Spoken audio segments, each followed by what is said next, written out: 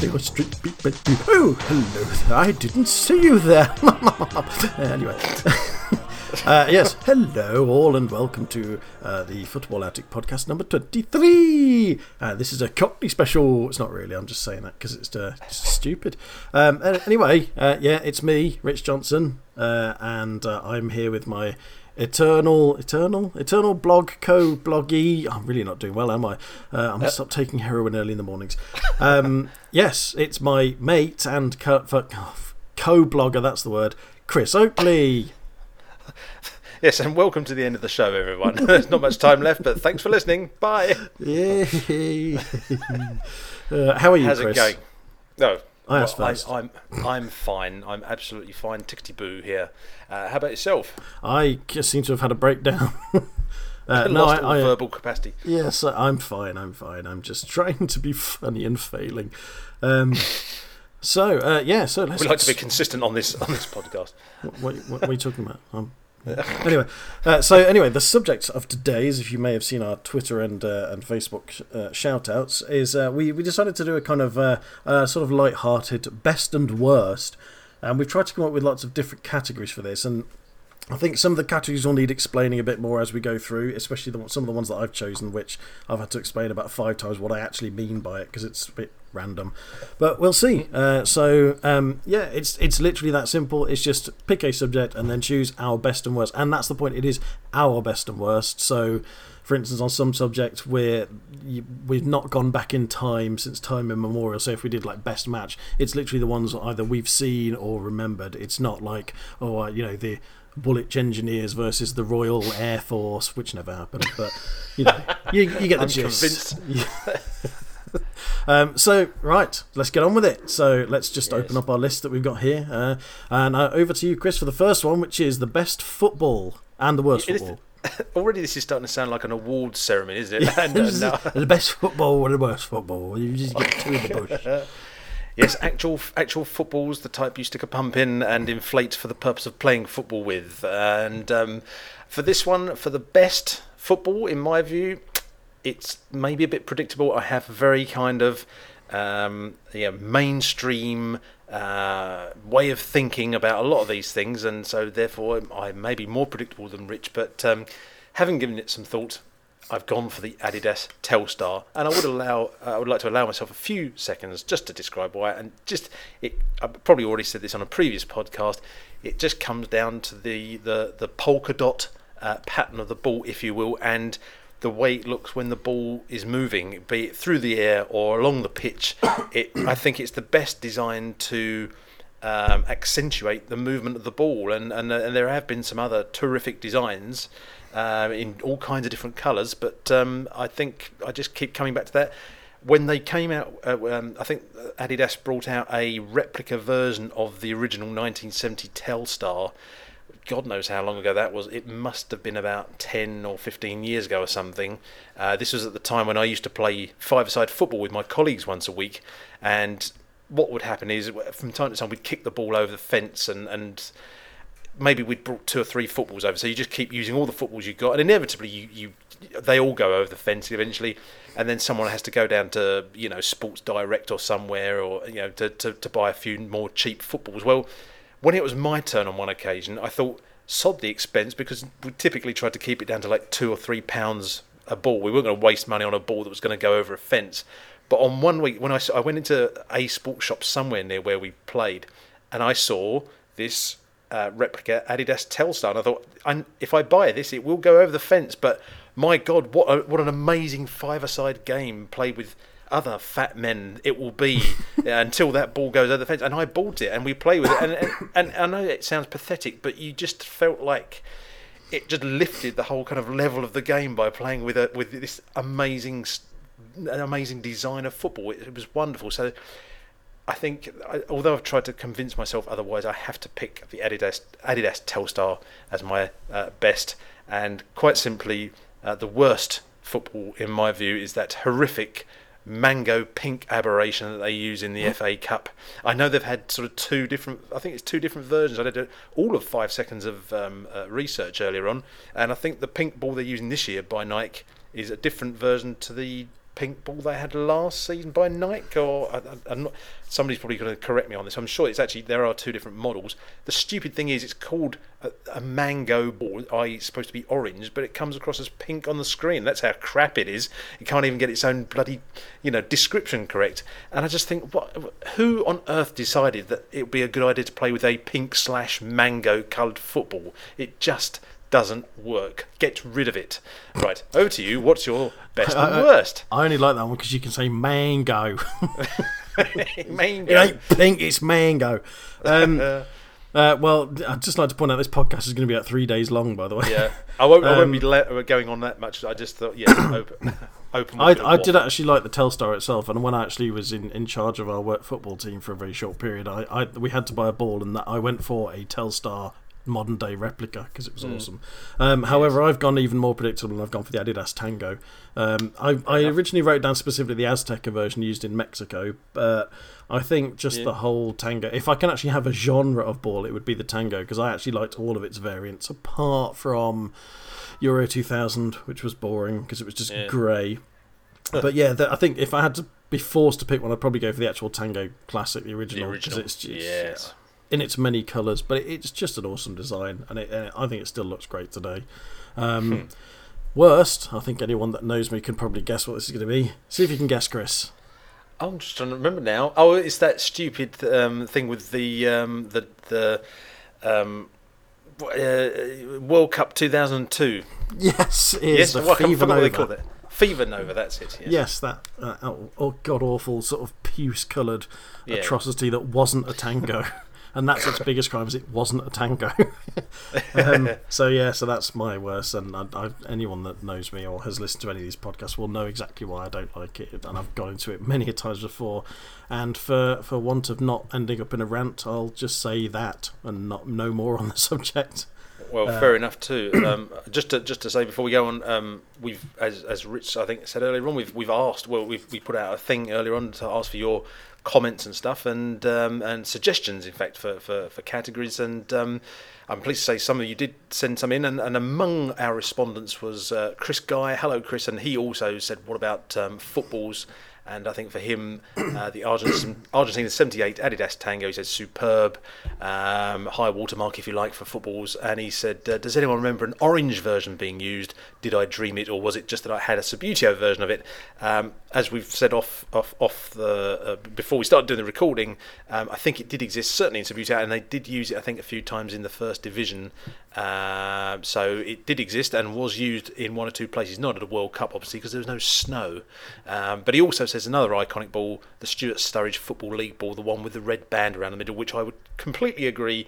And he cites the Justin Fashanu goal of the season for Norwich against Liverpool in 1980 as being a great example of how good that looked when it was used. Yes, that will be up there near the top of my list, certainly, Chris. But thank you for your suggestion on that. And we'll come back to some of your others later on.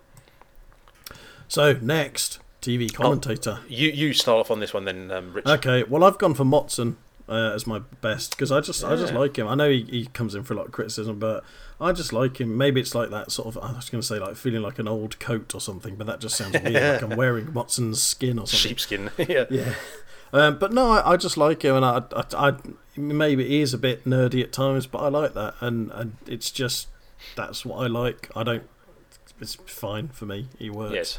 Worst, I think you can easily guess this one again. Jonathan Pearce. Similarly, I may have commented on this before. I cannot stand Jonathan Pearce. I cannot stand his style of commentary. I cannot stand the fact that, and again, I've said this before, when he started, he was so obviously trying to be emulating the Brazilian commentators. Yeah.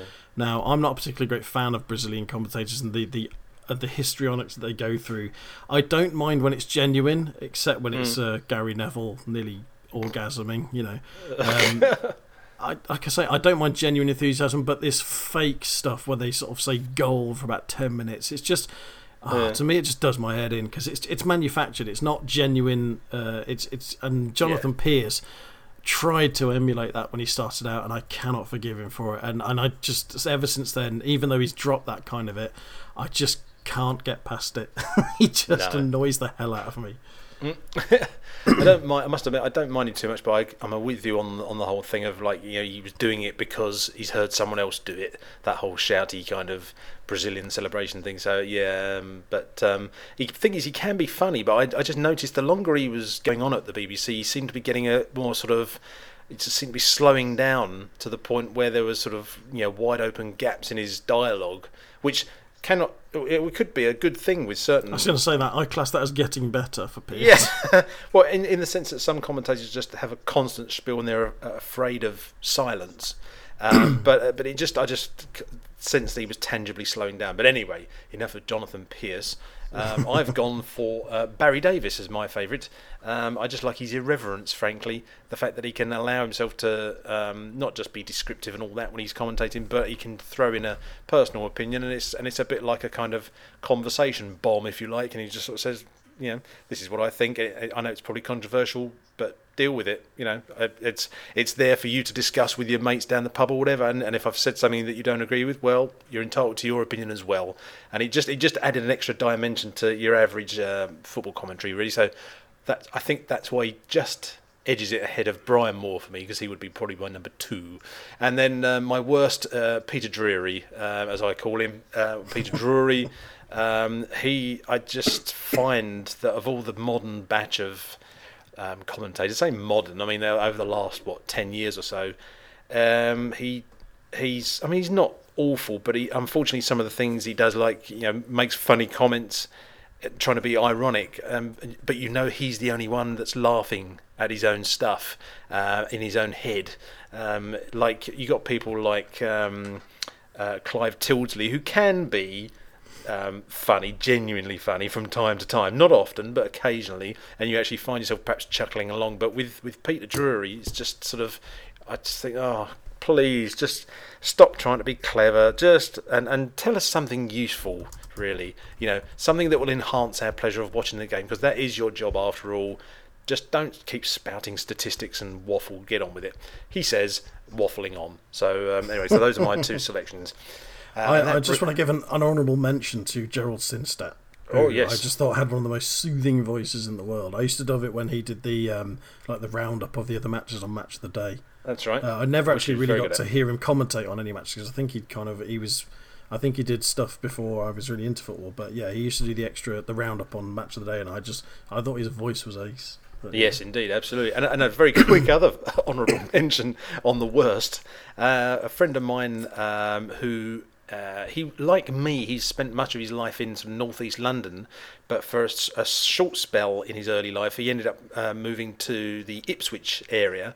And at some point in I don't know, 10 years ago or something, we just sort of were being nostalgic about old football and all that, and we were talking about commentators, and I just sort of threw in, I sort of said, yes, I said Jerry Harrison, of course, in the Anglia region, and he you could see the rage building up. He physically went red, and I said, what's up? What have I said? And he sort of said, I can't stand that guy. And I sort of said, but what's caused all this? And I realised, of course, that he had spent part of his life growing up in the Ipswich area, and so therefore he was probably hearing him on TV practically every weekend, and for some reason it was just one of those things very specific, that one voice you just can't get on with him, and he absolutely hated and utter disgust of Jerry Harrison, who I thought was perfectly harmless and absolutely no problem at all. So just goes to show, really, you know, the horses for courses and all that. The horses for courses. Up next, sorry, what, you were going to say anything else? No, I was just going to say that brings us on to football kit manufacturer. I think why don't you have a go at that, because I've just been waffling. I'll go on then. I really struggled to come up with the best one, because I think so many of them have their merits and their demerits, if you like. And in the end, I just went, sod it, I'm going to go for Hummel. Purely because, not just because the Denmark 86 kit, but just I love the chevrons, and I think you just don't get that on anything else. So obviously it's their trademark. It's like saying you don't get the 3 stripes on night kits or anything, but you can get stripes and little motifs and that, you know, here and there. But it's like the chevrons are just so out there, if you like. And I do actually think they've come up with some great kits down the years. And no, for sure. And I think, I mean, it's like, yeah, okay, Adidas came up with like the Holland 88 template and things like that, and Nike have come up with some great shirts and stuff. But I just think overall, still as a rather niche one, Hummel wins it for me. And that's a good shout. The worst was an easy choice once I'd remember them. That's Pony. And Pony, okay. Again, I've mentioned Pony before. I never liked any of the kits that Pony made. I just thought they were awful. Especially as they did Covs kits for 2 years, and I didn't like the home kit, even though it was a kind of modern day copy of our 60s one. Yes. And I just didn't. They look naff, and they're called Pony. You can't have a company called Pony. Pony never means anything good. Well, indeed. It's like the Hyundai Pony. Why would you call a car Pony, for Christ's sake? Okay, you've got the Mitsubishi Starion, which is supposedly a mishearing of stallion, but like, come on, Pony, for Christ's sake. Why don't you call it the Adidas Donkey Kit or something? Yeah. The Tony Adams Special. What are you driving these days? Oh, I'm driving a Honda Turd. Yeah, I actually, because Tony, I'm mixing my words up.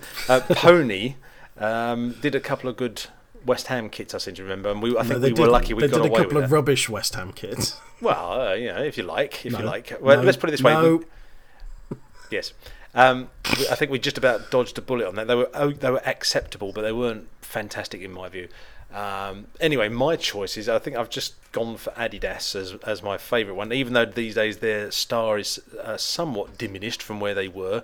But I just remember, frankly, like back in the late 70s, when their shiny shirts with the 3 stripes down the sleeves suddenly came in a huge wave, and just at a stroke made all the Admiral ones look incredibly old-fashioned, like literally overnight.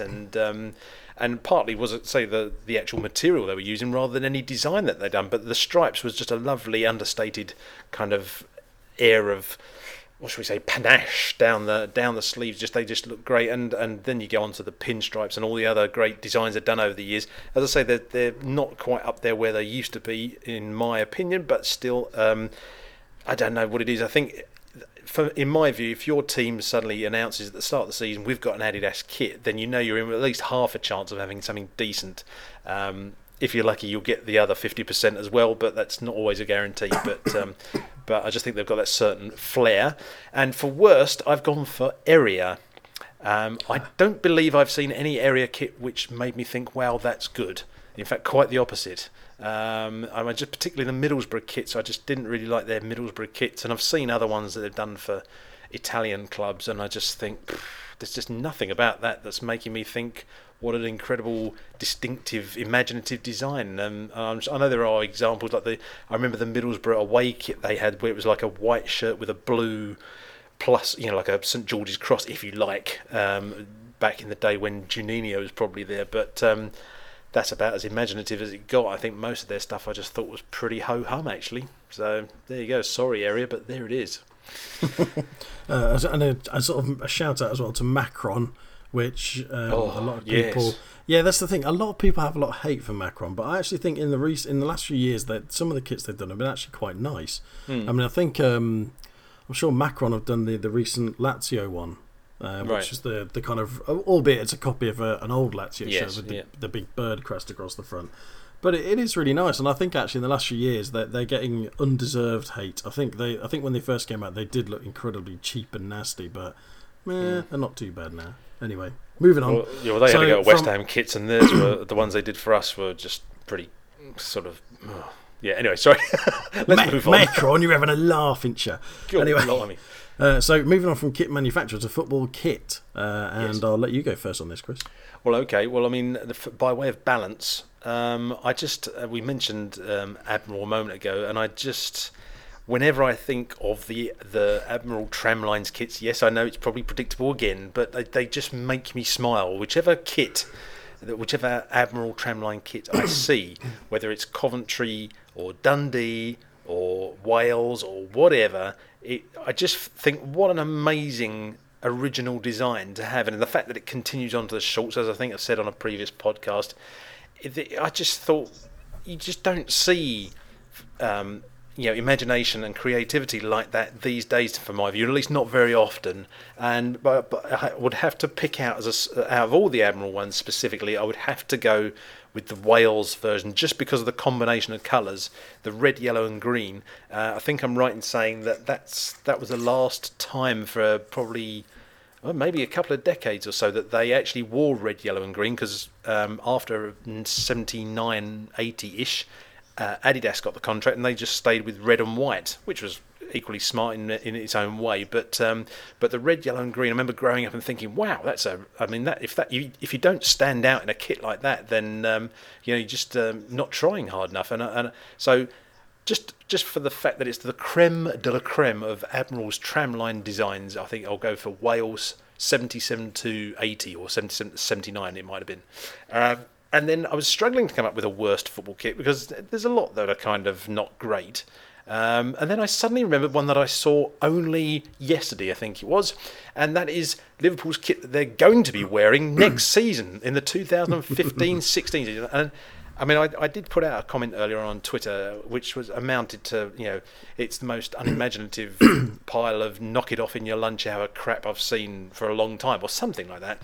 It's pretty much essentially a copy of, is it the one they're wearing now or the one they had last year or whatever? I've lost track of it. And I just think that's just essentially copying. I know there are differences, but there's nothing on there that you sort of think, wow, that looks good. It's honestly the worst kit I've seen for ages, just because there's nothing of any value to it. There, I've said it. You make your choices now. Well, actually, on that Liverpool kit, I saw a post on Twitter yesterday which had some close-up shots of it, and there are actually some nice touches on it, because I think the similarity to this season's kit is the neck, where they've got the kind of white bit on. Mm-hmm. But if you actually look at the close-ups, I think for me, if it's like a kind of a round bit they've got that goes around the neck and then ends before it touches in the middle. Yeah. And it kind of it's a pseudo collar, I think. I don't think it's an actual collar. It's a kind of pseudo collar. If it had been a collar, I think it would have been really nice, because they've actually got, it's not just a white lining, it's actually white and yellow. So it's actually really nice trim, and they've got it on the sleeves as well. But the fact that it's not a collar just makes it look stupid. So I don't like it for that reason. But the problem is, from a distance... Yes. Go on. No, I was going to say, from distance, it just looks white, so you can't see that. But up close, the white and the yellow is really nice, because it's very reminiscent of the 80s trim. But it just... Like I say, if it was a collar with trim on it, it would be nice, but it's not. It's just a kind of make-believe collar, I think. I was going to say that you hit the nail on the head in one sense about the thing of, like, from a distance, because... it has to look good, in my view, up close and from a distance, which is, and it doesn't work on the whole thing from a distance. It just looks like the same as they've got already.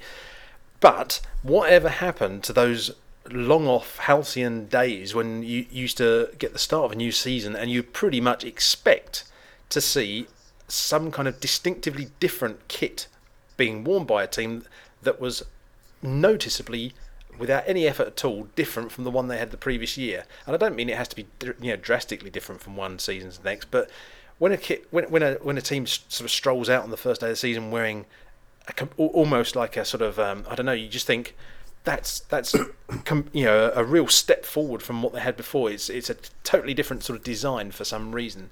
I think that's great, but when you effectively get the same design again, you think, bloody hell. Sorry. Now, the thing is, I have to challenge you on that, because actually, thinking specifically of Liverpool, if you look at their 85 to 86, and I think they were at 86 to 87 as well, that kit, my favourite, with the Crown Paints logo on it with the V-neck. Yes. Mm-hmm. Well, the very next shirt they had, which is where they adopted grey as their second trim colour rather than yellow, well, the only difference in the shirt was that it had a round neck and grey trim. That was it. The exact same shadow pattern on it, same sponsor on it, and I think it was only when it changed to... Actually, did they have candy on that one? But that's that's not shirt design. So it's like... And actually, if you look through some of the other ones, if you ever go through True Colours, which I do on a daily basis, obviously... things like, I think Fulham had a couple of scoreline shirts which were basically exactly the same from one season to the next. They just moved the logo from the chest to the sleeve or something. Yes. And even Cov had in the mid 80s, we had an Umbro shirt before we got the ones made by Triple S, and the away it was basically like a kind of dark blue and light blue, sort of very thin stripes with navy pinstripes on it. Yeah. And the away was a version exactly the same in yellow.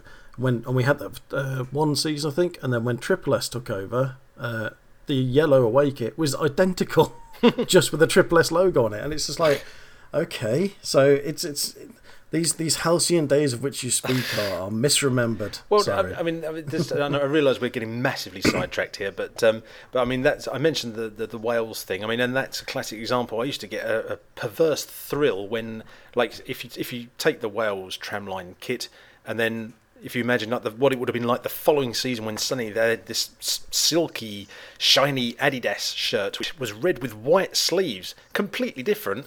But you just think, wow, I mean, it's so nice to just have your palette cleansed in that way, if you like, and just have a completely new design, and great, let's have that for a year or two, and then we'll have something else. But anyway, we'll have to have an arm wrestling match about this to decide which one of us is correct or something. I don't know. Yeah. So mine, I've gone for again a predictable one. It was a close run thing between the Cov 87-89 Hummel shirt, but I've actually gone for the Argentina 86 one, which is of course my holy grail shirt. So, yes. And again, there's several reasons I like it. One, because obviously I have fond memories of Mexico 86. I just like the shirt. It's a very simple design, literally blue and white stripes, and even on the sleeve, it's a continuation of the main body. So it's like there's nothing particularly stunning about it. It's a round neck. I usually prefer V-necks, but it's got the holes.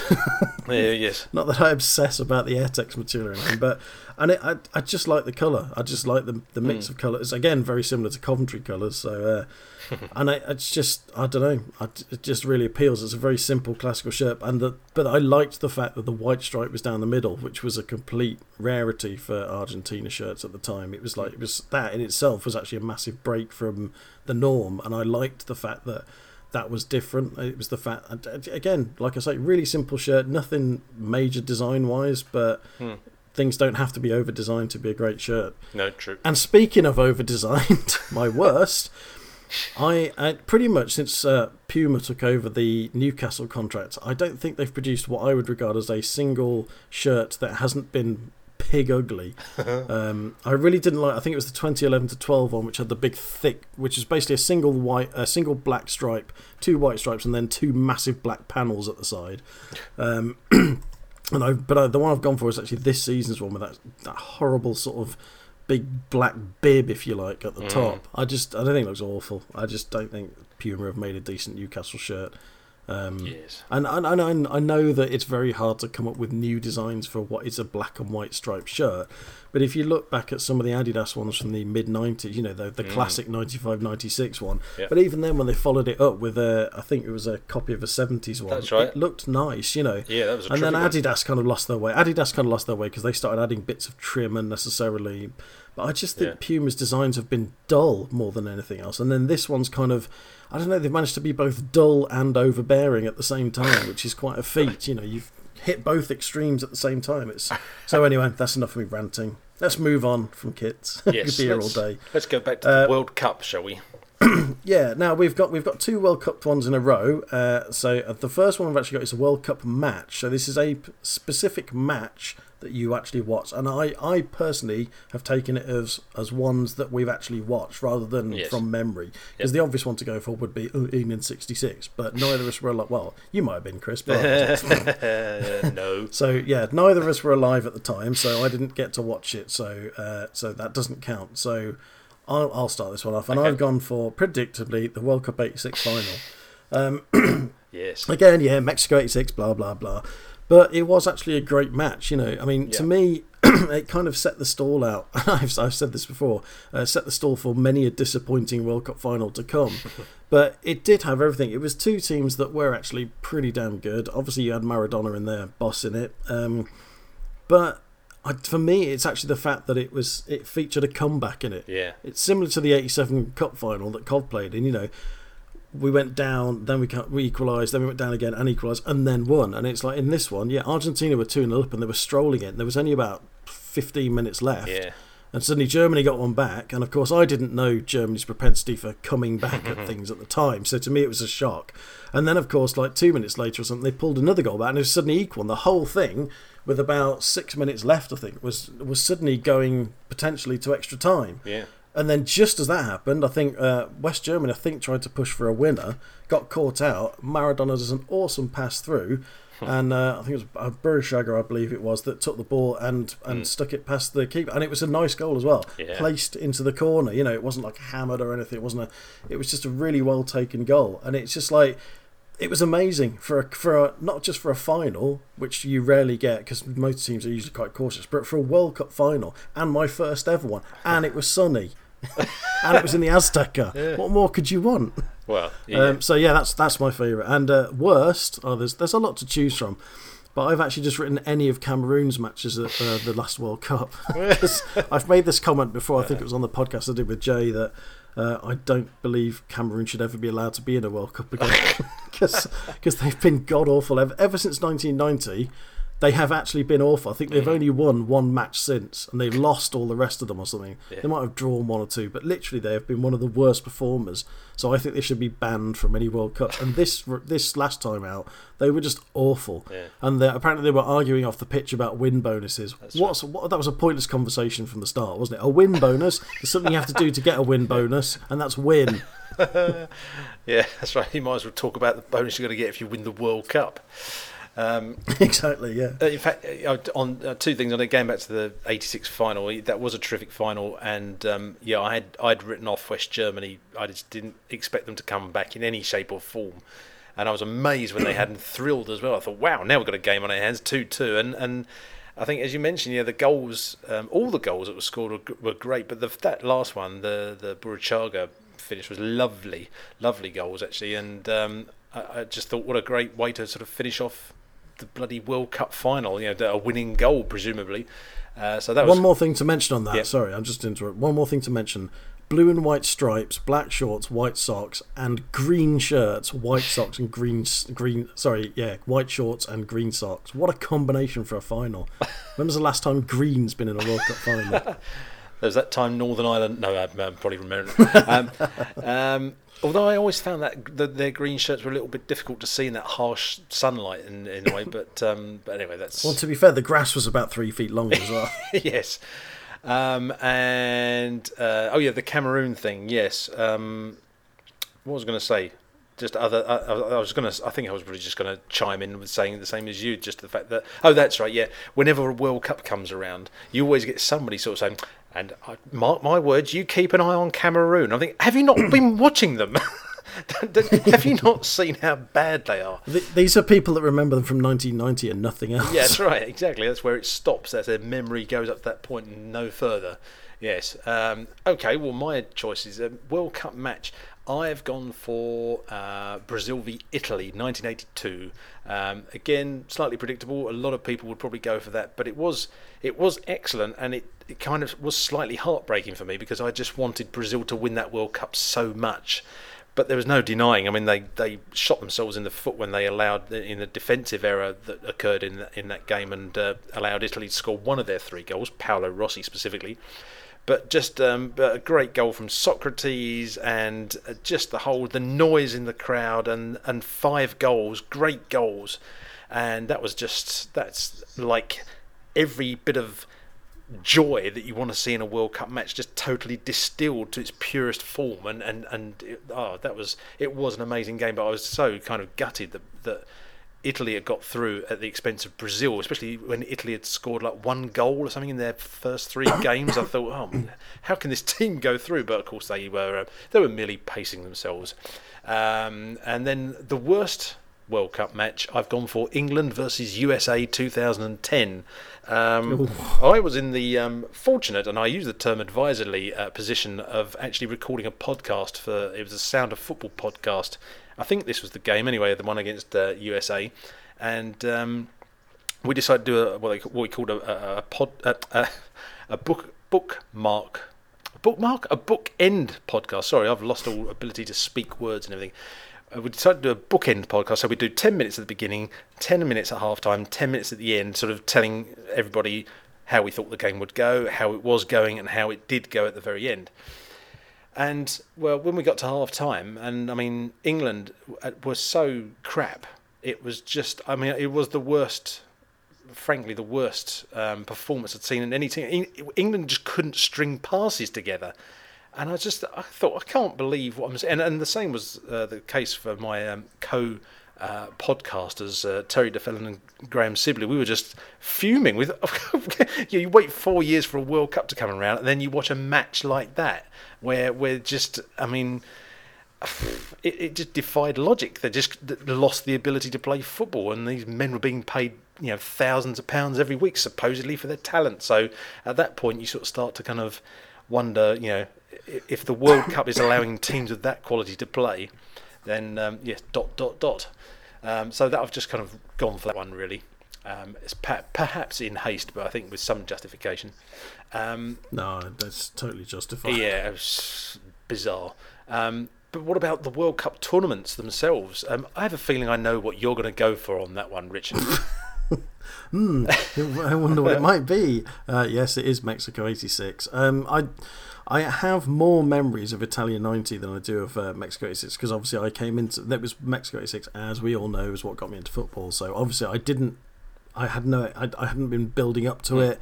I literally came in the first round and saw some of the news clips on the news at night, the sports highlights. So and I think I only started watching it from the end of the first round onwards, but I was totally captivated by it. But I think the reason I've gone for that over Italia 90, like I say, which I have a lot of happy memories of, is that I was also disappointed by Italia 90 because it was actually quite a negative World Cup. And obviously the final was terrible, and I didn't like the fact it was in the evening and it was all dark and not sunny, ridiculous things like that. But overall, I think I was more taken and I suppose blown away by Mexico 86 than I was by Italia 90, even though, I don't know, I have very, very fond memories of Italia 90, but yeah, Mexico 86 just shades it. And the worst, I think we can all guess what that's going to be. The ball went with it, and it was 2002. I mean, the funny thing is, and I've said this before, when you look back on 2002, it actually wasn't a bad tournament, and it had, if you look at it, you had like South Korea doing well, and beating Italy, and did they beat Spain as well? Yeah. And there was controversy in it, and you had lots of things. I think USA did quite well as well. It was actually quite an open World Cup in that sense, except for the fact that Brazil and Germany got to the final. But actually, Brazil were playing well, and actually even Germany were, they were kind of struggling through. I don't think they were brilliant, but they actually gave Brazil a half decent run for their money in the final, and it wasn't a bad final. But I suppose it was just the times of it. I hated the fact it was, the first match of the day was like kind of like 8 o'clock, 9 o'clock in the morning, and it was over by lunchtime. Or so I think 2 o'clock in the afternoon. I think it's just wrong. That's when the World Cup should be starting, not finishing. So it's like, I just have bad memories of it, and it was just meh. Yeah, no. At last we have an agreement, everybody. We've finally reached agreement on. I've gone for that as well. My worst World Cup, for pretty much the same reasons. It was just odd being in Asia. I was all for sort of seeing a World Cup in an Asian country, because I don't think there had been one up to that point. Is there? Or am I forgetting? No, I don't think so.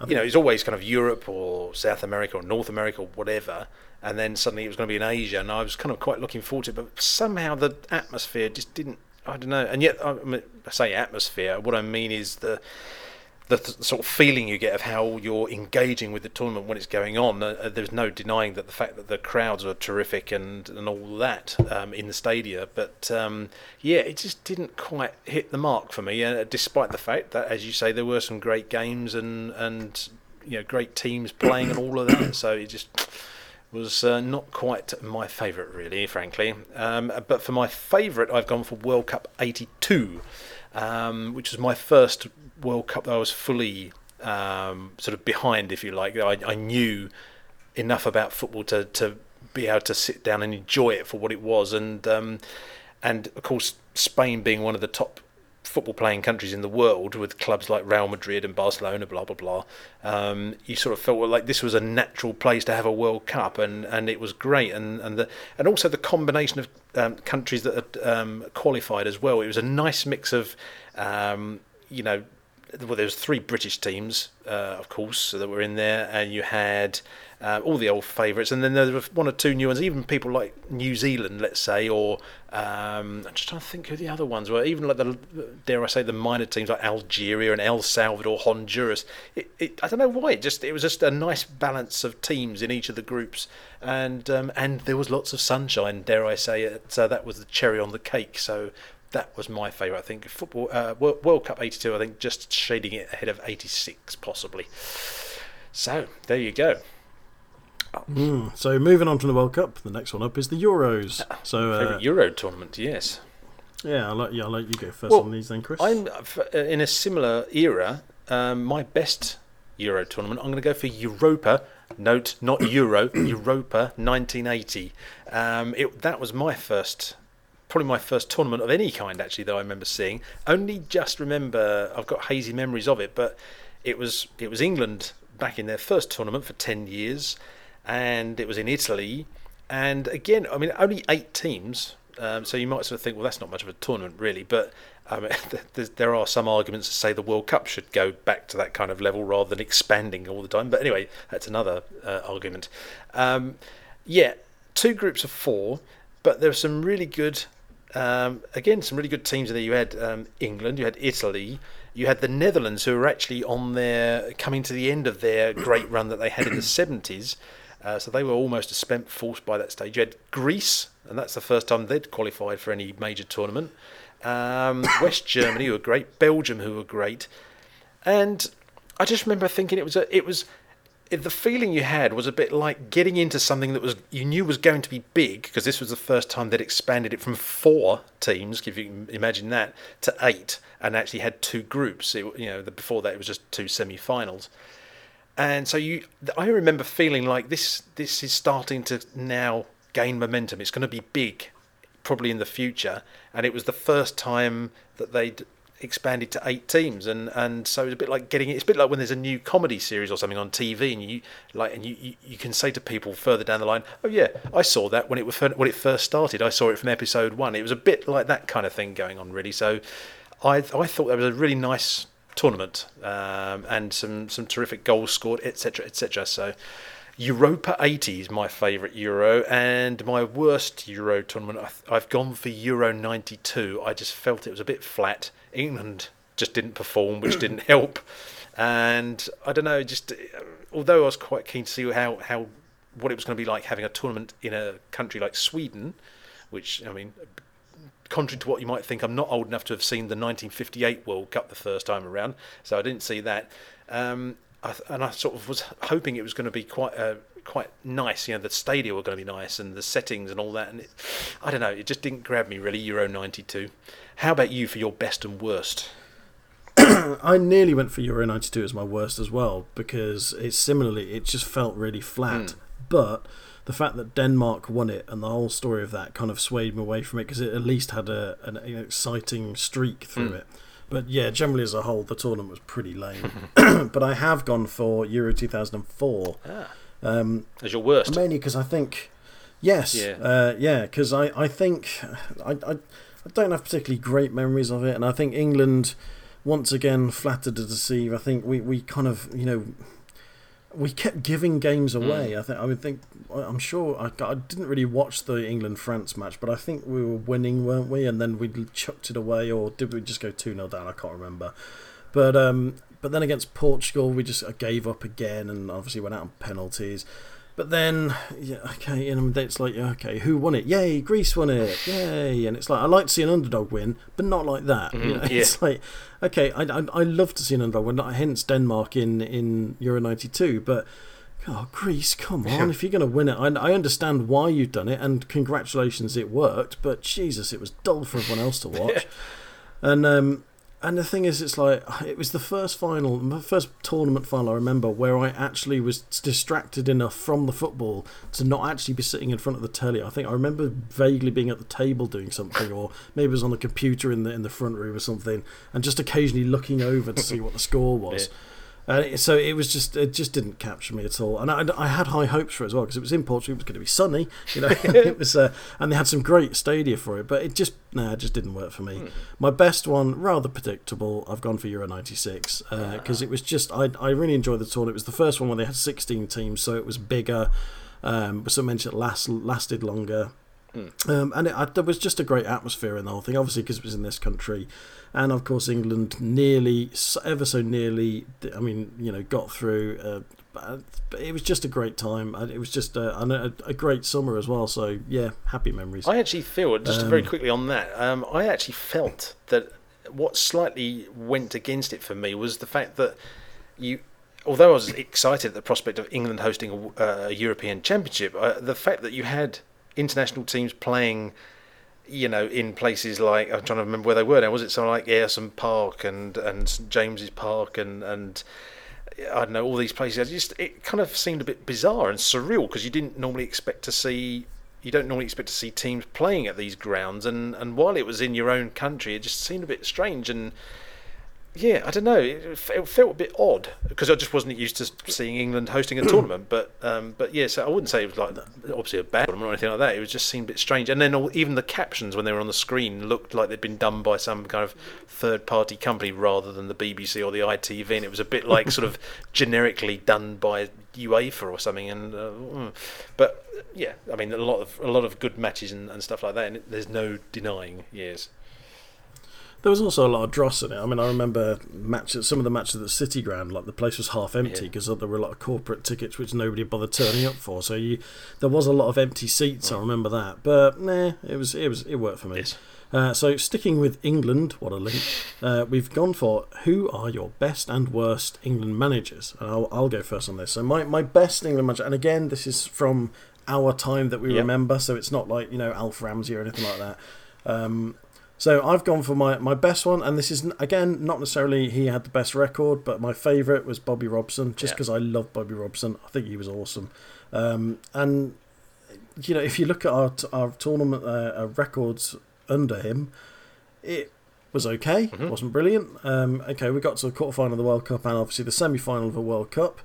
How much of that was down to Robson or not, is debatable because some people say that the players revolted and said we want to do this and that.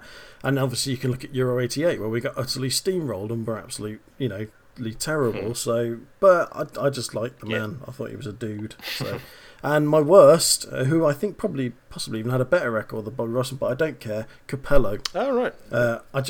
I never liked him. Not him, well, actually partly, it was his demeanour. I just thought, and it was nothing to do with the fact he was foreign. I never had a problem with that. When Ericsson took over, I was quite excited by the fact that we'd actually been brave enough to try something new. But Capello, I just felt that he just didn't give a shit, really. There was something about him, and actually, if anyone's watched him as the Russian manager, I think they would get the same impression as well. He literally, but especially by the end of it, he looked like someone who was just there to pick up a paycheck, and that annoyed me in itself. And I don't mean the fact that he, people say, oh, he's never passionate on the touchline or anything, because Sven was like that. That for me, it doesn't matter. It's like that's just part of who you are. It was just, I don't know, there was just something about him. I just got the feeling that he didn't care, and that was just not on. So, but I might be wrong. I can get exactly what you're getting at there. I think yes, absolutely. He looked in the press conferences. He looked like, especially when the press started getting on his back, he was just a bit like, do you know what? I just don't even really want to be here. Whereas at least with some of the other managers, the England managers in the past, you look like that. You can see the look in their eyes of like, I'm going to damn well tell you that you're wrong and I'm right, and I'm trying my bloody best to do as good a job as possible. Whereas with Capello, it's like, I've actually given up already. Well, that's the thing. I mean, you compare that with Graham Taylor. Yeah. I mean, like, people regard him as one of the worst ever. His record doesn't actually suggest that, but at the time, he got so much stick, far worse than any. I would say the worst that any England manager's ever got. I would say, but he still looked like he gave a shit about it. He still looked like he wanted to do the best, and he knew it wasn't working, and he cared about that. It hurt him deeply that it wasn't working. Whereas Capello just almost like got annoyed with people moaning about the fact we were terrible at times. It's like, yeah, but if you're not doing well, people will moan. Take that, Anyway, that's enough rant. Fair enough. Well, yeah, England manager.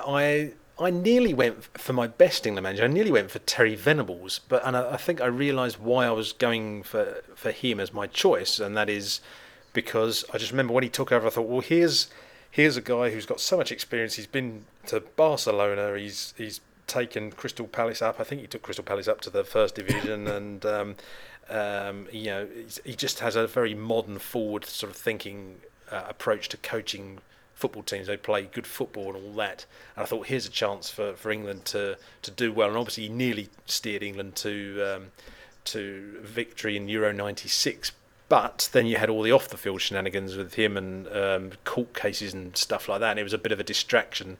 And I think there were some, without question, some flat performances by the England team in his while they were under his tenure. I actually did go for Bobby Robson in the end because, again, I mean, he had some. The England team didn't always play well under him, but you at least, I think, felt that when he was given the job, which was after Ron Greenwood, if I remember rightly, the sequence of events, you thought, right, they're going with younger managers now, more sort of perhaps a more dynamic manager who's a little bit more in touch with modern coaching techniques. And, obviously, as we all know, he'd done terrifically well with Ipswich and stuff like that, European trophies and whatever. And I just thought, again, he was sort of a likeable man. You felt even when they didn't get a decent result in any given match, you sort of felt like he was trying, and he had a depth of knowledge. So if something didn't work, he would try something else. And I really felt for him when he was getting a lot of flack during the 1990, at the start of the 1990 World Cup, when everyone was just on his back. And I thought, for God's sake, give the guy a break. Even in the 86 World Cup, he came in for a lot of flack as well.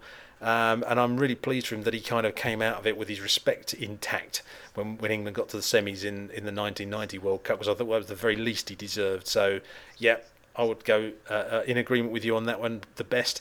And as we just mentioned, Graham Taylor, we were just sort of talking about this before we started recording, and in the course of doing a bit of research, I was sort of thinking to myself, I'm sure he wasn't all that bad at the start, Graham Taylor, and in order to satisfy my own curiosity, I had a look online, and I haven't got the exact number written down, but I'm sure that England only lost one out of their first 23 games, I think it was, under his leadership, which is amazing. Actually, absolutely amazing, and obviously got to I've lost track now. Where are we? Euro 92.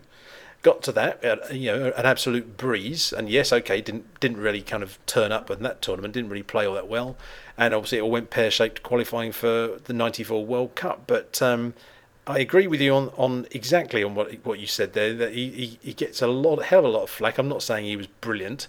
He perhaps was limited in certain respects, but there's no doubt he tried his hardest. And some of his choices, player selections, famously perhaps weren't as spot on as we would have liked them to have been. But he certainly wasn't the dismal failure that probably certainly the people in the press, if not certain England fans, would have you believe. My worst England manager I've gone for is Steve McLaren. I thought there's a man who just sort of, infers gloom and doom. And I was just never convinced by him. From start to finish. And I thought maybe the FA have seen something in him that I don't know about. Obviously, they'll have seen a lot more of him when he was understudy to... what's his face? Ericsson? Was he understudy to Ericsson? Yeah. So maybe they saw something in him when he was understudy. But I just thought, no, I'm sorry. No, he doesn't convince me at all. And even now, he doesn't convince me, no matter which club he's managing. So he was my worst. So there it is. What have we got next? Well, I'm actually going to I'm deviating slightly from the list we've got, because there's ones that I definitely want to fit in, and that's one of the most complicated ones to explain. Right, what we've got is a couple which are called Scotland defeat, England defeat, and then England win. Now, what I mean by the best Scotland defeat, and this is not a flippant thing to have a go at Scotland, it's literally so you've got the best Scotland defeat and the worst Scotland defeat. Now, what I mean by the best Scotland defeat is one where they actually played really well and didn't deserve to lose, and the worst Scotland defeat is one where they thoroughly did deserve to lose. So my Scotland defeat, where I believe they actually played well and didn't deserve to lose, I've got two actually, and they're both World Cups, and they're both against Brazil. There's the 1991, where they came so close to drawing with Brazil. And I think Muller scored in about the 82nd minute. And it only, again, just sort of rolled over the line from what I remember. And I think someone had a shot, Jim Leighton saved it, and then Muller came in and tapped it in, and he almost got to it. It was just, and again, they'd played really well. And I think if they'd have drawn, they'd have qualified for the second round for the first time ever. Similarly, 98 opening match on the world stage. Ding, we have a match. Hey, oh, and in that case, then I won't talk about that one because I'll let you take that. So I'll then cover their worst one, in my opinion. And I wasn't around for the 74 or 78 World Cups to watch. So, well, I was around, but I was like, 3 for the second one and -1 for the first. But I've actually gone for Morocco in 1998. The reason for that is because having lost narrowly to Brazil in the first match, they then drew with Norway and were still within a shout of actually qualifying for the second round. And it was the manner in which they lost. They lost 3-0 and Morocco thoroughly deserved it. Scotland just completely rolled over and died, and it annoyed me because it was the last time they ever appeared in a World Cup to date. And they just gave up completely. And it's just like, this is your last... Okay, they didn't know it was going to be the last time they were ever going to be in one, but it's like, this is your last match in the group stage. You need to win. And they just were completely crap. And it's not like Morocco were brilliant. And they had... It's not like they were playing Brazil at their best and Brazil steamrolling and they didn't have a chance. And we've seen Scotland come back before, like against... Well, I don't know if you've gone for it, but like Holland... No. When they beat them in the 78 World Cup, was it? That's right. Yeah. So it's not like that. But they just completely, against a relatively mediocre team, just rolled over and died. And not even because normally what Scotland did in tournaments is lost the first 2 matches, or kind of they were already not qualified by the third one, and then they'd come out playing in the last one when there was no pressure.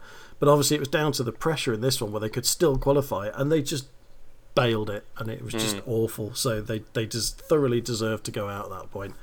So what are your worst and best defeats then?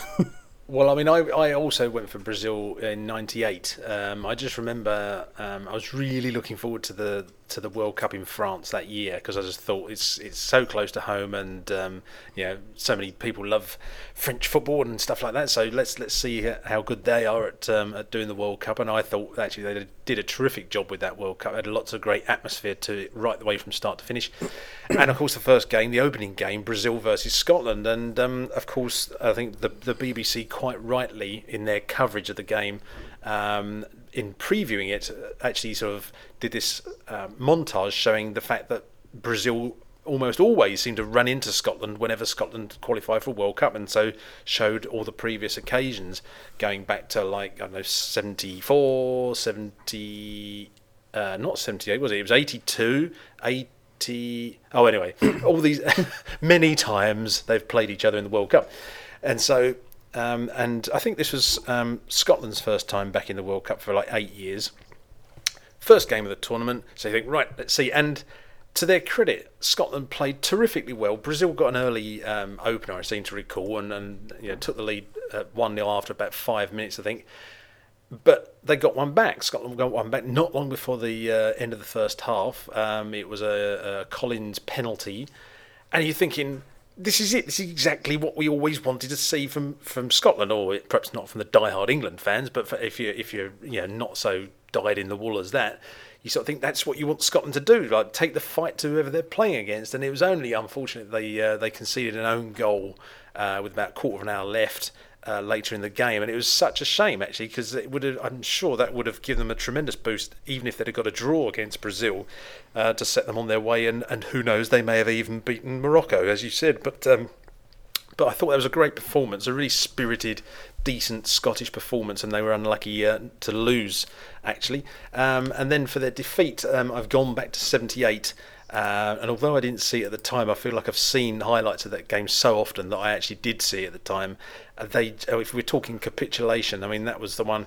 I think if you ask any Scottish football fan, they will say, there was this huge kind of campaign, like, we're off to Argentina and we're going to, some would have you believe they were going to win the World Cup. None of us English types, I think, believed it. But anyway, and of course, so all this big build-up, and then they get there, and then they go and lose to Peru, who I think were probably seen as being, at the very least, beatable, if not downright rubbish, which was perhaps a little bit unfair. But they just didn't turn up for that game, and the reaction afterwards, I think, quite rightly, from the fans who had travelled halfway around the world, sort of summed it up, really, and huge dissatisfaction all round. And as far as I can remember, that's got to go down as one of the worst Scottish performances, really, and not a good time to do it, and you're being shown to a worldwide audience of many millions. So there you go. So that's my choices. What are we on to next? So, having done Scotland, we'll do England as well. So this is England defeats. So if you want to, so this is the best and worst England defeat. Right. Well, I must admit, I haven't got one for the best England defeat. Probably because I've blanked out every defeat England have ever had to the extent where I actually refuse to believe England have ever lost a match. So you might have to jump in with yours on that one, and I may have to come back before the end of the podcast with a suggestion on that. What did you go for? I went for their best defeat. I've put Argentina World Cup '98 because I think we actually played really well. And of course, if it hadn't been for old Shearer's elbow, we'd have actually won the bloody game. So I think that was it was a great match as well. It was like a prop, two teams who actually played really well. And I think either of them losing was unfair on whoever lost because both teams played really well. I think our worst defeat, I was tempted initially to go for when we lost 4-0 to Germany. Sorry, 4-1 wasn't it? Again in World Cup 2010. However, the reason I didn't go for that is because we actually started out not badly. And if Lampard's goal had gone in, it would have been 2-2, and it would have been interesting to see where it was gone. I still don't think we would have won because Germany were clearly much better than us, but I think it would have been interesting to see where it would have ended up. But the fact that we just completely gave up after that and just got absolutely shafted after that point, it was depressing. However, I have actually gone for when we lost 3-0 to Holland. It was 3-0, wasn't it? Against Holland in Euro '88. Because we literally did just get steamrolled. I mean, admittedly, Holland went on to win it and had Hullet and Van Basten, etc. in the team, so it was a great team. But we just got royally bummed, really. I mean, literally from the word go, we just got steamrolled. We just had no reply whatsoever, and I think we finally managed to score against Russia again because we got beaten 3-1 by Russia as well. I think I get that right. I'm sure it was 3-1 against Russia and 3-0 against Holland. And we were just terrible. So that's my worst. Well, for my work, I mean, I actually, it wasn't a big thrashing or anything, but it was just I just remember it being a really demoralising defeat. It was against Sweden in Euro '92 because it was Thomas Brolin sort of cropped up, and he was just becoming this kind of thorn in England's side by that point. And he always seemed to crop up and get a goal when you didn't want him to. And he was, though I hate to admit it, he was a far better player than I give him credit for. And I just remember us sort of playing against Sweden thinking we should be at the very least as good as them. And I think we only lost it 2-1, I think, that match. But it felt like we were so obviously inferior, and that we didn't have really anybody in our team that was as good as being clinical in front of goal as Brolin. I just remember thinking, God, this is just like, I just don't even really want to watch this anymore. It was just like doomed. But I totally go with you. I remember watching the Dutch defeat in Euro '88 and having similar thoughts, just thinking, like, I thought we were supposed to be good because we've qualified for this competition. That's the reason why we're here, is that we've reached a certain standard, but it doesn't seem to be actually materialising. Why is that? Well, the defeat against Republic of Ireland in the first match felt like a shock, and you thought, that must be an aberration. But then no, we were just terrible. But actually, the Euro '92 one was also the one where the commentator did his Dolly Parton impression. Oh yeah, Brolin. Yes, that's right. I remember that one very nicely. Yes.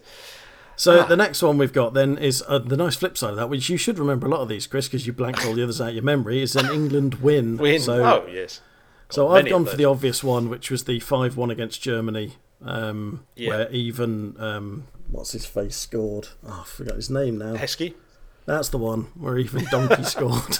When he did his DJ impression after he scored. I've forgotten that bit. So that's an obvious one to go for. So I'll just, we all know what happened. 5-1. It was a great match. We played awesomely. Germany weren't exactly. They were kind of on their knees as a football team at the time. So it kind of takes a bit away, but you can't ever take away that. And it was in Germany as well. So it was like, you can't complain. And I've got the worst England defeat. It's the worst England win. I've gone for probably a really obscure one. It was 1991, and it was in Turkey, and we beat them 1-0. Now, right. As opposed to 8, as was often the case. Well, yeah, exactly. But not just that. It's the fact that I think we were wearing our third kit. I'm pretty sure we were, which was one of these times where we had no reason to wear it whatsoever, because obviously Turkey playing red, we playing white. So, but it was the fact that Dennis Wise scored his goal. It was a Dennis Wise goal, but he didn't so much score as just kind of fall it into the net, because he kind of, I think it hit his knee and his foot and bounced up, and I think it went in off his arm or something, and he just happened to be standing by the post and it bobbled in off him, and that was it. You know, you beat Turkey 1-0 and that's the goal. So that's in my opinion, my most undeserved England win. I just remember as a kid, whenever a couple of times England played Turkey, and it nearly always finished like either at the very least 4-0, if not 7 or 8. Yep. Yeah, and it was nearly always on some crackly TV line, and the commentator sort of sounded like he was kind of shouting down a rolled up newspaper or something. It's sort of and it was just great, because you just think, well, yes, because this was in the days, of course, when Turkey were far from reaching the heights that they would get to, in the early 2000s and stuff, and they were one of the worst. That sounds terrible. One of the weakest European countries, really, and we always used to give them a damn good thrashing. But obviously they got good, and we went in the opposite direction. But anyway, yes, the England-Germany, yes, I've gone for the 5-1. It's an obvious choice, but I just remember sort of at the end, you just have that slightly shell-shocked feeling of like, I can't believe I've actually just seen that. We haven't beaten, Luxembourg 5-1. We've beaten Germany 5-1, and it's just, you just don't expect to see a thrashing like that, and that was just surreal. And I loved that. I kind of was walking on air for what seemed like weeks after that, thinking, yes, we are the unofficial World Cup champions, because we've beaten Germany 5-1. And as for worst England win, I've gone for England's, I think it was 6-1 victory over San Marino, purely because of that goal which San Marino got after, was it 6 seconds or something? Wasn't it 9-1? No, whatever. I can't remember what the score was. Because we needed to win by 9 goals, and that opening goal was what prevented it. I'm sure it was 9-1. I'm just going to Google that crap while we're on. Hang on, England. Or 7.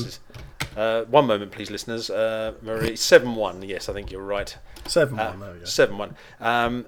Even though it was a substantial victory, just that early goal from San Marino just put a complete dampener on the rest of the.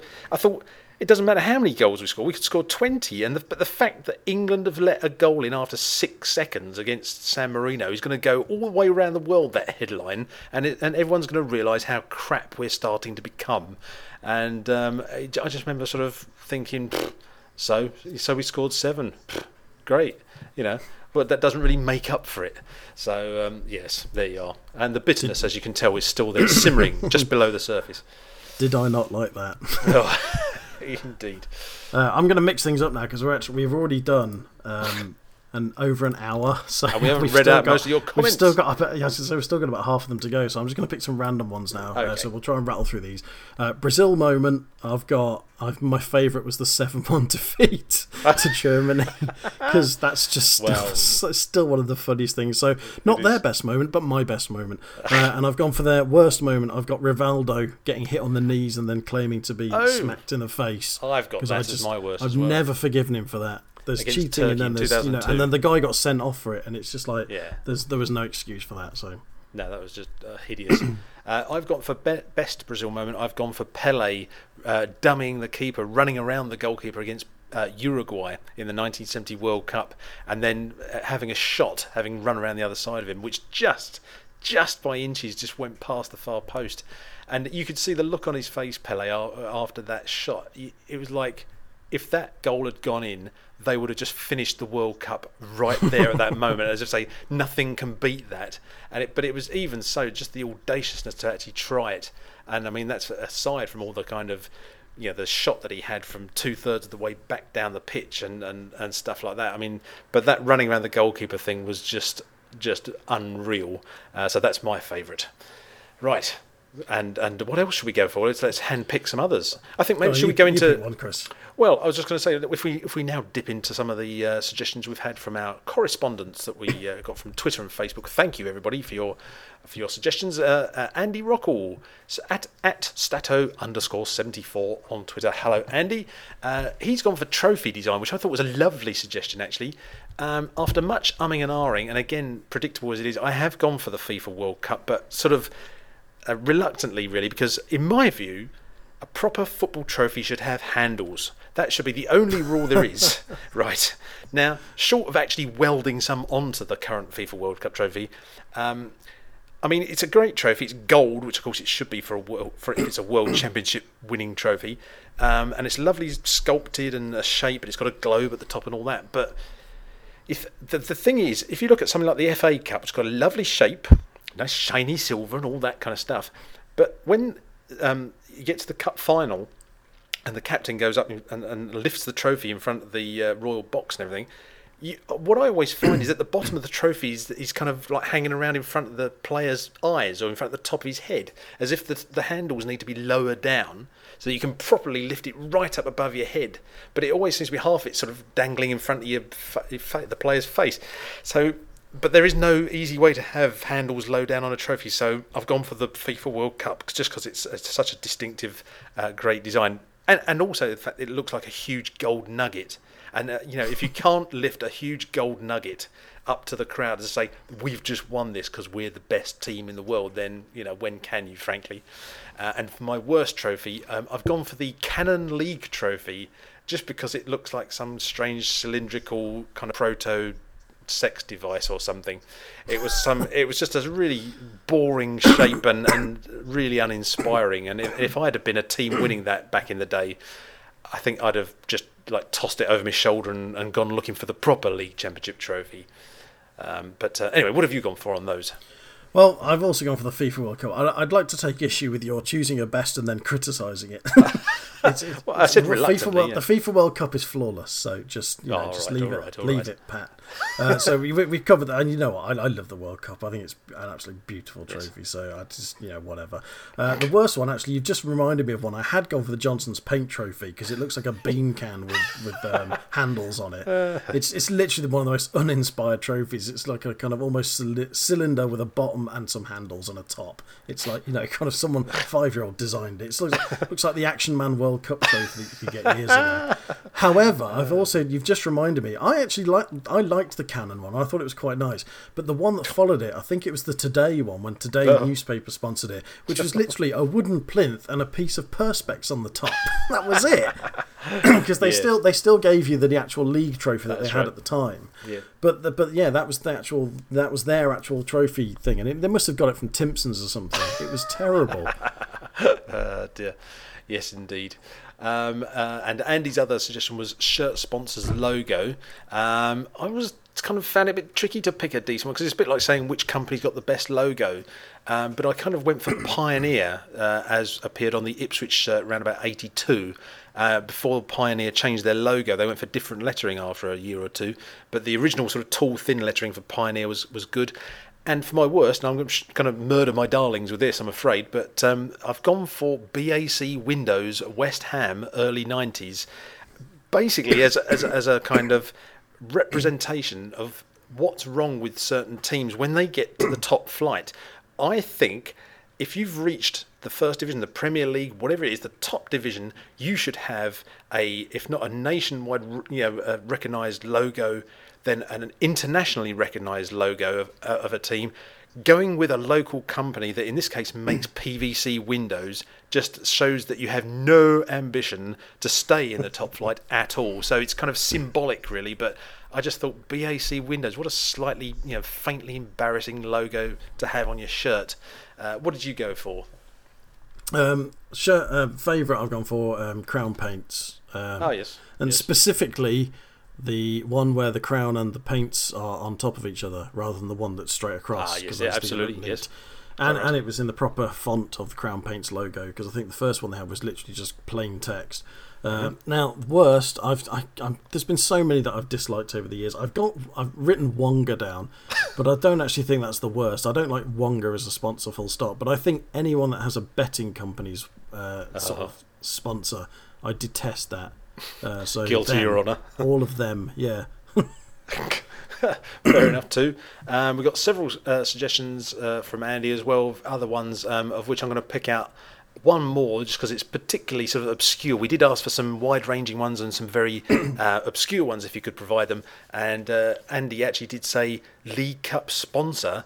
I've gone for Littlewoods as the best one just because it sounds like a proper sort of old-fashioned company, And as the worst, I sort of couldn't choose between the Milk Marketing Board or Rumbelows. I suspect probably the latter if I had to go for one or the other, because it just seems like such a, frankly, a crap name for a company, essentially. The Rumbelows Cup. I mean, good grief. Yourself? We have an exact 100% match, because yes. I too went for Littlewoods, because I actually liked the Littlewoods trophy as well. Yeah, I think it was really nice, and it was where I kind of came in. The Milk trophy was just before me, but I have happy memories of Liverpool winning that, because I have family from Liverpool, and I had a couple of photos from when they won it. I think it was the Liverpool-Everton final.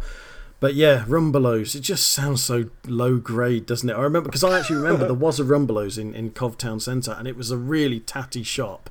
And it was just, I mean, they were an electrical outlet store, I think. Yeah, I can't remember if they were like, it was rental, wasn't it? Yeah, and that's the thing. It just always looked cheap, and the fact Rumbelows, it's just a crap name. So yeah, totally agree.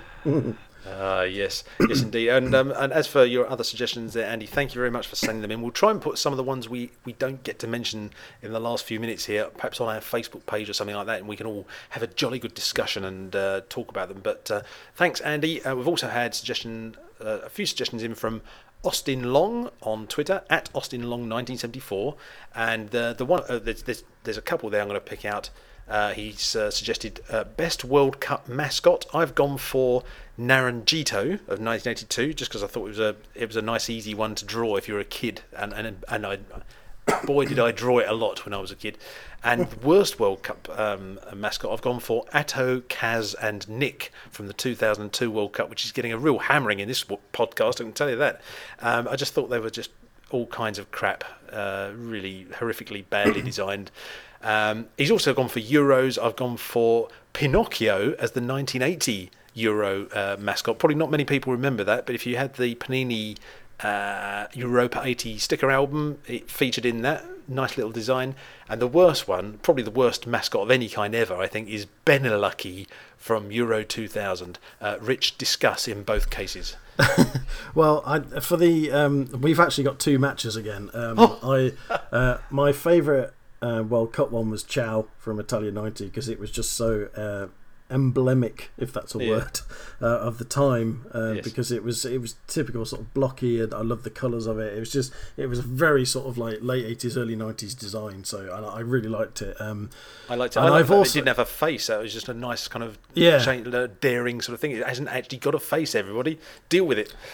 And similarly, 2002, Atto, Kaz and Nick, also collectively known as the Spherics, apparently. Yes, that's not what I called them. I wrote a review of some mascots once, which included those, and I think I concluded it with, if these are the answer to the question you've come up with, then you've asked the wrong fucking question.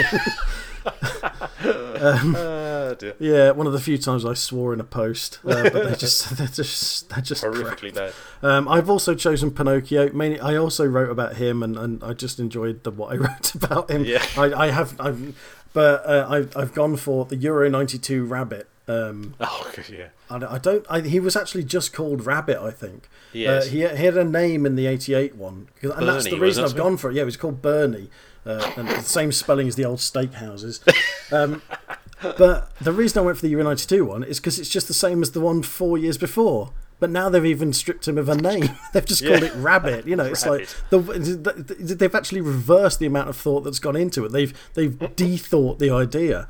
However, I did make the comment when me and Chris were looking at them just before we started recording this, was that basically for the Euros, they're all shit. If you look at all of them, they're all crap. There isn't a single really decent one. That's right. So that's my take on Euro 92 and everything else. Good words on that. And Austin also suggested Beckham, best and worst Beckham haircut and Messi Ballon d'Or suit, which I think we'll perhaps save for another time. But thanks anyway for those, Austin. Sadly, we've run out of time. We can't deal with those ones just at the moment. If you catch my drift, but we'll probably put those on Facebook as well. And then we come to Chris Guy, we mentioned earlier on, who gave us lots of great suggestions. FA Cup final. Did we do FA Cup finals? I've kind No, of we gone didn't. for. We didn't. Well, I've gone for 2006 just because it's the classic West Ham Liverpool one, and even though West Ham lost, I just thought they gave a great account of themselves and made a great contribution to what was a tremendous final. And then the worst, I've gone for such a boring affair as far as I can remember, which was the '96 Cup final, Liverpool v Man United. I think everybody seems to be universally in agreement on that one. It was just horrific. Rich, your choices? Yep, universal agreement here as well, because I also went for 96. I've made the note, the main thing for me was the weight of expectation. You know, it was like, this is going to be an awesome final. It's going to be Liverpool and Man United, and it was dogs. It was absolute crap. Obviously, my best ones, as an obvious one, is 87, but I also really thought 89 was a great final as well. There's another interesting one, which I think was best theme tune. Yes. Which I really like, and I kind of struggled to come up with the worst at first. Easy was the best was easy. I've gone for either Aztec Gold or 2TL Mundo, which of course were not strictly for a TV series, if you like, but it was for the World Cups of '86 and '90. And worst, I've again gone for a World Cup one. I was trying to think, because I did make the comment to Chris that thanks to Pavarotti and Nessun Dorma, World Cup themes got ruined for years because everyone was trying to come up with the next Pavarotti, and it was like. Yes. However, the one I've actually gone for is Gloryland, Yes! which was which was I think was it ITV's? Yeah, it was ITV's because it was wasn't it the official theme as well or something? Yes, yeah. And it was just dog shit. So it was just the most dirgy, dire. It was awful. It was just everything wrong. Basically, if you could. Prior to the USA '94, everyone was aghast at the idea of America getting the World Cup. And if you could combine the two things that symbolised everyone's fears about the World Cup were Diana Ross in the opening ceremony and Gloryland. Those two things epitomised everything that could be wrong with the World Cup. It was a great World Cup, but it had those two things in it. Do you know what? I was convinced you weren't going to pick Gloryland. I thought everyone's probably forgotten about it, but everyone should have forgotten about it because it was supposed to be anthemic. It was actually pish. And 1990, I've gone for as the best one. 2TL Mondo again. I nearly agree with Chris Guy on his suggestion. He went for either. One of the big match theme tunes, which was called La Soirée, which was used from 1974 to 1980. His other suggestion was Jubilation, which was a terrific theme by Jeff Wayne, which was used from 80 to 86. And I nearly picked that one as my favourite, but I went for 2TL Mondo just because it was just sensational. I thought it was just as dynamic as you want it to be for a World Cup in Italy in 1990. It was just they got it spot on with that. And I think we probably ought to start wrapping up because we've already been going for 1 hour, 20 plus or something probably. He also went for best match ball as well, as we had earlier on. But I think we'll end on something with a great deal of gravitas and importance, and that is best haircut. Chris Guy suggests that he said, my favourite is the ex-Burnley and Spurs player Ralph Coates. He had the Bobby Charlton comb over. Well, only just, Chris. I think he had even fewer strands of hair than Bobby Charlton, but bless him, he made the best of it that he could. Best haircut? Oh, I don't know, really. I'm not sure, or even sure I've got any kind of great suggestions, really. I'm trying to think of who had a good... the Kevin Keegan perm. It's iconic, really. I don't think you can get very far past the great Keegan perm because everyone was copying that after he did it. And also an honorary mention for David Armstrong of Middlesbrough fame and Southampton latterly, who rocked the whole bald head thing. I mean, he's just not ashamed at all to play with a bald head. He could have worn a toupee or anything like that, but he didn't. He played well. He was a terrific goal scorer, a great player actually, and didn't let his receding hairline, he says tactfully, put him off one little bit. So well done, David Armstrong. As for the worst haircuts, anything in the era between 1990 and 92, because that was mainly mullets, I seem to recall. I can think of two others. Two specific ones I can add. Neymar in the last World Cup, just because he's such a knob. And also Ronaldo when he had his little triangle of pubic hair on top of his head. Yes, that was just hideous. Yes, forgot all about that. So there we go. And any thanks again, Chris Guy, for your other suggestions. Any that we haven't mentioned, we will try and either put them on the website or Facebook, or we'll throw them out on Twitter, and we'll have a jolly good chat about some of those. But thank you to all of you who corresponded. Very grateful for your contribution to the podcast. Indeedy. There was one quick one I wanted to throw in, just purely because I actually had an answer for it, which was football boot design, which I went for. Best was Puma Kings, because Maradona wore them, and several other classy players wore them, and they just looked awesome, especially with the laces intersecting the Puma logo in the days of long laces. And the worst is those abomination Nike sock things. I don't even know what they're called. I don't care what they're called. They are just an abomination. So they should be, anyone wearing them should be killed.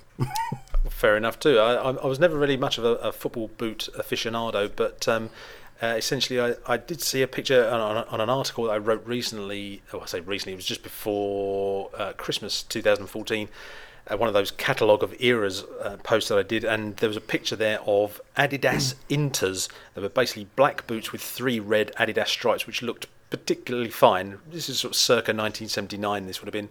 And for the worst, anything with the word Gola on, because I did have, when I was a kid, I did have a pair of Gola boots, and I remember being blistered beyond belief at wearing them. They were so uncomfortable, and just sorry people that are still involved with Gola, but the name just, it just reeked of naffness when you could have had Adidas or whatever. It just like ugh. Sorry, I don't care what Gola is today. In our day, Gola was crap. It was. It was the ultimate in your parents are poor or something. Yeah, it sounds horrible, but it was. Sorry, Mum and Dad, about those boots that you got me, but yeah, there it is. You can't win them all. But on that sad note, I think we probably must end. Yes, indeed. Otherwise, people have switched off long ago. But we're still here.